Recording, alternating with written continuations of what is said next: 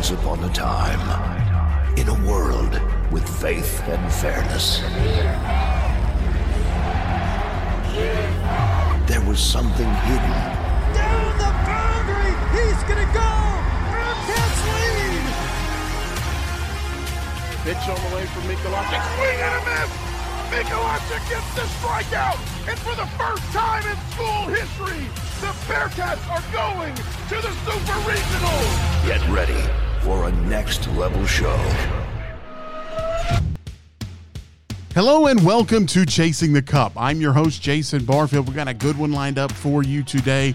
Coming in studio to talk with us is Ryan Humphreys. He's on the football team, kind of a do-it-all type player. We're going to talk to Ryan about the announcement of football in the spring and the work that he does as part of the Sam Houston State Student Athlete Advisory Council. All of that coming up right here on Chasing the Cup. A 43-yard field goal with a ticket to the championship on the line. Here's the snap. The kick is... At this moment, who you voted for doesn't matter. What kind of car you drive, how much money you make, what kind of music you listen to, or how many followers you have doesn't matter. At this moment, the only thing that does is football. Visit footballmatters.com. And welcome back to Chasing the Cup. I'm now joined by Ryan Humphreys, kind of a Swiss Army knife, if you will, of this Sam Houston football team. Play a little quarterback, play a little wide receiver, hold on kicks. What else do you do for this team? I know last year I took some snaps at running back, returned some punts, definitely play on the return team. So, yeah, definitely all over the place, but keeps me on my toes, so I definitely enjoy it. How fun is that for a guy to be able to go into a game and not know where you might get involved over the course of the game? Well, I know practice last year, with different injuries and different situations, I had to stay on my toes. And Tuesday I might work one thing, Wednesday I might hold another. And so just going on into a game with the mindset of you never know what's going to happen was really enjoyable for me last year. We'll get into a little bit of last year talking a little bit, but the one thing I really want to get into right now is the recent release of the spring schedule by the Southland Conference. 6 games on the slate for you guys. Just what was your initial thoughts when you saw that the Southland was announcing officially that there's going to be a spring season? Well, I was excited. It's been a weird fall with working out and not really having a goal in place, but when the schedule was released, it was kind of a light at the end of the tunnel for me as well as the rest of the team. And so, I think today at practice they said it was 145 days until we opened up with Incarnate Word, and that's exciting. Any opportunity you get to play for a conference championship and to go to the postseason and play for a national championship, it is a special opportunity. And I know that was kind of the process behind the decision to play in the spring for us, and so I'm definitely excited about that. How much does it mean to you guys as players to be able to play for a championship, get that ring, and get back into the postseason?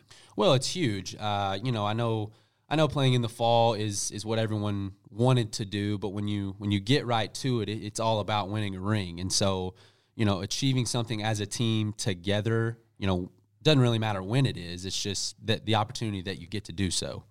What have these fall practices been like for you guys? Again, I think early on they were tougher because we didn't know when we would play, if we would play. But I know now there's a lot of excitement. This morning we had our first official practice for the spring season, and so there was definitely a buzz around knowing that football is going to happen.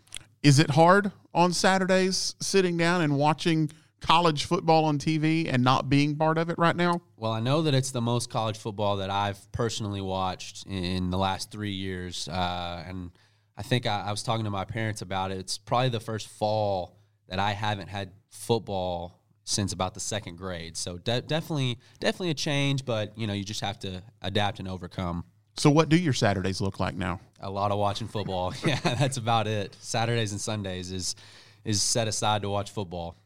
Do you guys get together as a team? Just kind of, I know things have to change a little bit in terms of just y'all's interactions and stuff like that. So how much do y'all see each other outside of practice, outside of the facilities? Well, you got to be careful. They kind of preach to really only hang out with your roommates. Because right now, you got to be disciplined as a team and as an individual, and who you're around, where you go. You got to be conscious about wearing a mask, and so I think as a team we're being pretty cautious about how we go about things outside of football. Let's go back to last year and just talk about a little campaign that you had going. It was your Holder of the Year campaign. Tell me a little bit about how that got started and just kind of what you did last season as far as that goes.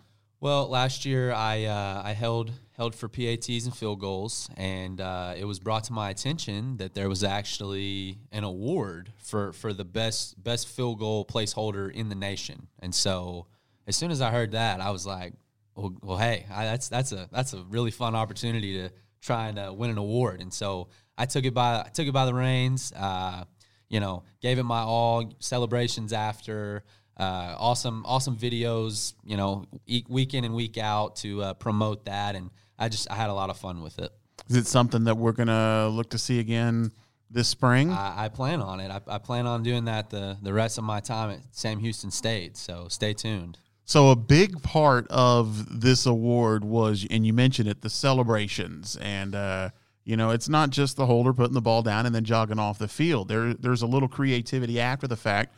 Tell me about some of those celebrations and how they came about. Well, you try to have a couple planned going into the game, or at least I did. But, a game like, last year against Incarnate Word, we kind of blew up and scored a lot of points. So you have to work on the fly. You don't really have a lot of time to plan anything out.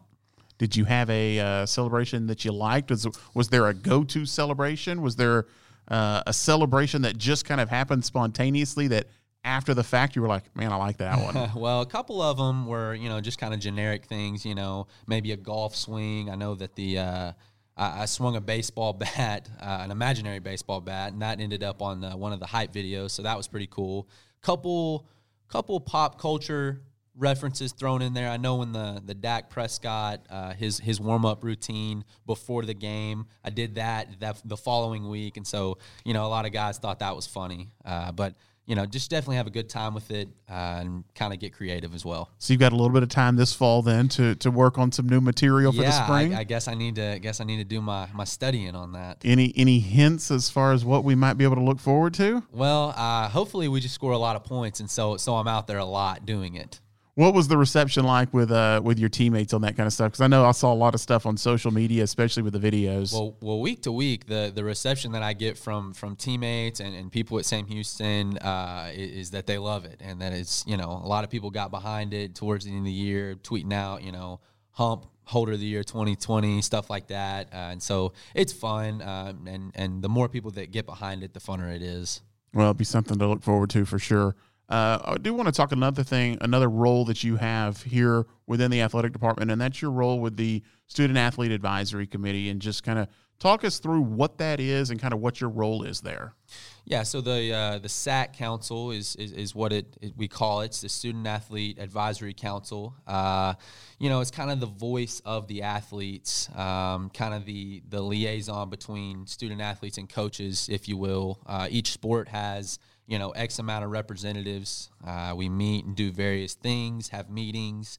We do a lot of stuff with the athletic director, Bobby Williams. I know last week we had a meeting with the new president, Dr. White. And it's really, first off, I just want to say that it's a privilege to be on there. If you are lucky enough to be selected to be on the SAC, it's a big deal because it says a lot about you and your character.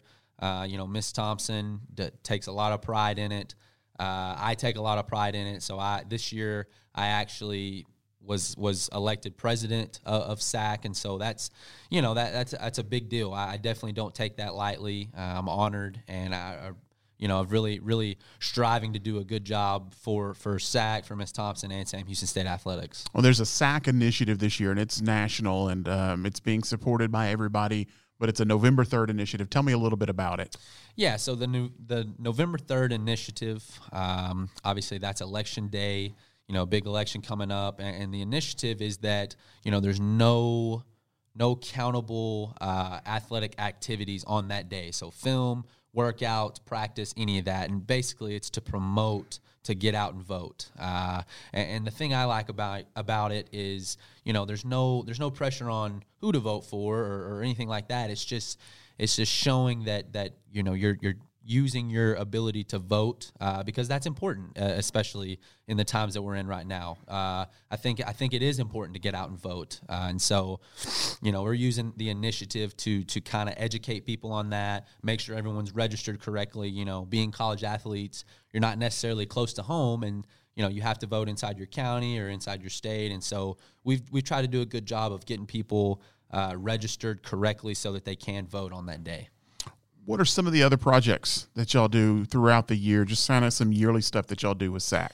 So we do stuff out in the community, and right now that's a little tough just because of Corona. I know we do a lot of things with the elementary schools. Have some play days where we just go to recess and play with the kids. Have some autograph sessions.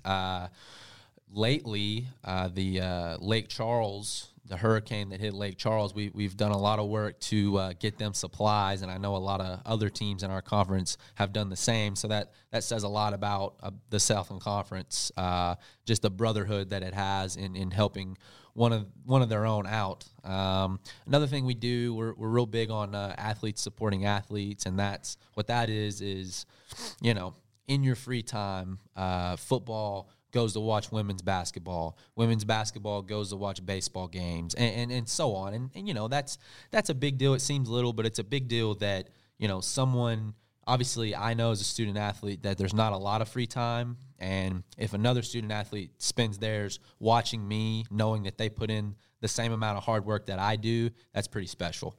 And that's really big. And I know that's something that Bobby Williams is big on as well. And he likes to see when the other athletes are there. And, the name of this podcast is Chasing the Cup, and it's about, the Commissioner's Cup. That being the ultimate goal for the athletic department is winning that cup. How big is that to y'all? I mean, how much does that help drive y'all, knowing that such a big emphasis is placed on that? Well, I didn't know anything about it, when I first got to Sam, but, at the beginning of each year, we have the champions picnic, I think that's what it's called, and they presented the trophy when I got here, the Commissioner's Cup. Well, we've won 2 since, and so that's obviously it's a big deal. It's there's a lot of pride in it here at Sam Houston State, and just our athletics as a whole. The success of that is certainly something to be proud about. So, you're not unfamiliar with the podcasting side of things. You've got your own podcast going. Tell me a little bit about that. Yeah, so me and another Bearcat football player, Dalton Meyer, we started Walk On Radio a couple months ago. It's kind of a football sports podcast. We felt that we were two knowledgeable guys with it, and we don't agree on a lot, and so we thought we could make a podcast out of it. In the world we live in with internet and social media, that seems to be the fad right now. And so we've definitely had a lot of fun with it. Now our coaches are starting to get in on some of the picks, our weekly pick 'em with college football and NFL. And so we've had a good time with it. I'm about to say, reception been pretty good with it? Yeah, I think so. Obviously our families are watching it, but I think a lot of our teammates and people in Huntsville and various other places are starting to watch it too. All right, let's get back to the 2020 season just a little bit and looking forward to the spring. And, I know some of the concerns that people talk about is playing a spring season and then turning around and playing again in the fall. Just from your standpoint, what sort of challenges does that present? Kind of what's your thoughts as you look ahead to the potential of playing, 18, 19 games in a calendar year? Yeah, I obviously the initial response to it is that's kind of the negative of playing in the spring. But let's not forget that in a normal year we would have a spring practice season, and that's if you don't know, that's a 6-week, 15 to 20 practice-ish workouts, 6 days a week, and so it's silly to act like that's not grueling on your body going into summer workouts in a season. And so, I'd be willing to bet, that you almost do more on your body during that than a football season, because, reality is you don't get tackled and hit that many times in a football game. And I know that's a weird thing to say, but it's true. And so I think it really only affects the teams that go farther enough in the playoffs. And yeah, that's a quick turnaround, but I know if you asked our roster, if you asked anyone else's roster that, would you pass up the opportunity to play deep into the playoffs, but the negative side of it is a quick turnaround, everyone would say, let's do it, let's play, so that's how I look at it. And speaking of playoffs, this program has had a tradition of being in the postseason. Well, that hadn't been there the last 2 years. How big of a motivating factor is that for you guys? Oh, it's huge. The tradition at Sam Houston State, I know we've won the second most Division I ball games at the FCS level. And the last 2 years we've missed the playoffs, and that's unacceptable for our standards. We're looking to change that. And we feel like that we're very capable of it. When things start clicking, I really think that this team can be special. I'll give us a little preview then. Who are some names that we need to know that maybe we haven't heard yet for this program? Well, obviously this name, but Eric Schmid is really special. Last year he goes down, and that changed the outlook of our season. Kind of had to scrape some stuff together, but I think if he stays healthy, Eric Schmid is truly special. Chandler Harvin kind of came on late last year at receiver. I think he's looking to have a big time couple years. He'll be a redshirt sophomore, and so he's got a lot of time. I know other people in the receiver room. You've got Ife Ade, D. Bowens, Brennan Tibbs. Guys like that who have really put in a lot of work, are doing good things on the field. And the defensive side of the ball, I think last year that arguably they were the best defense in the nation, and I think this year they have a real shot at being the best defense in the nation. That's big, and that's something that I know they've been trying to build towards, so I'll be curious to see how that plays out.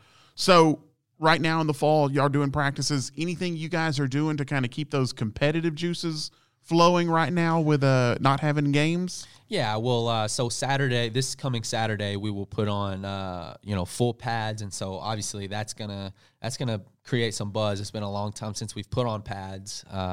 Last spring we started spring ball, but then left for spring break and never came back, and so we're definitely missing out or missing the opportunity to be in pads, and so we're excited about that. And we have a self-motivated group. I think there's a lot of competitive juices flowing amongst us, and so I definitely wouldn't be surprised if the next month is really, really high intensity for us.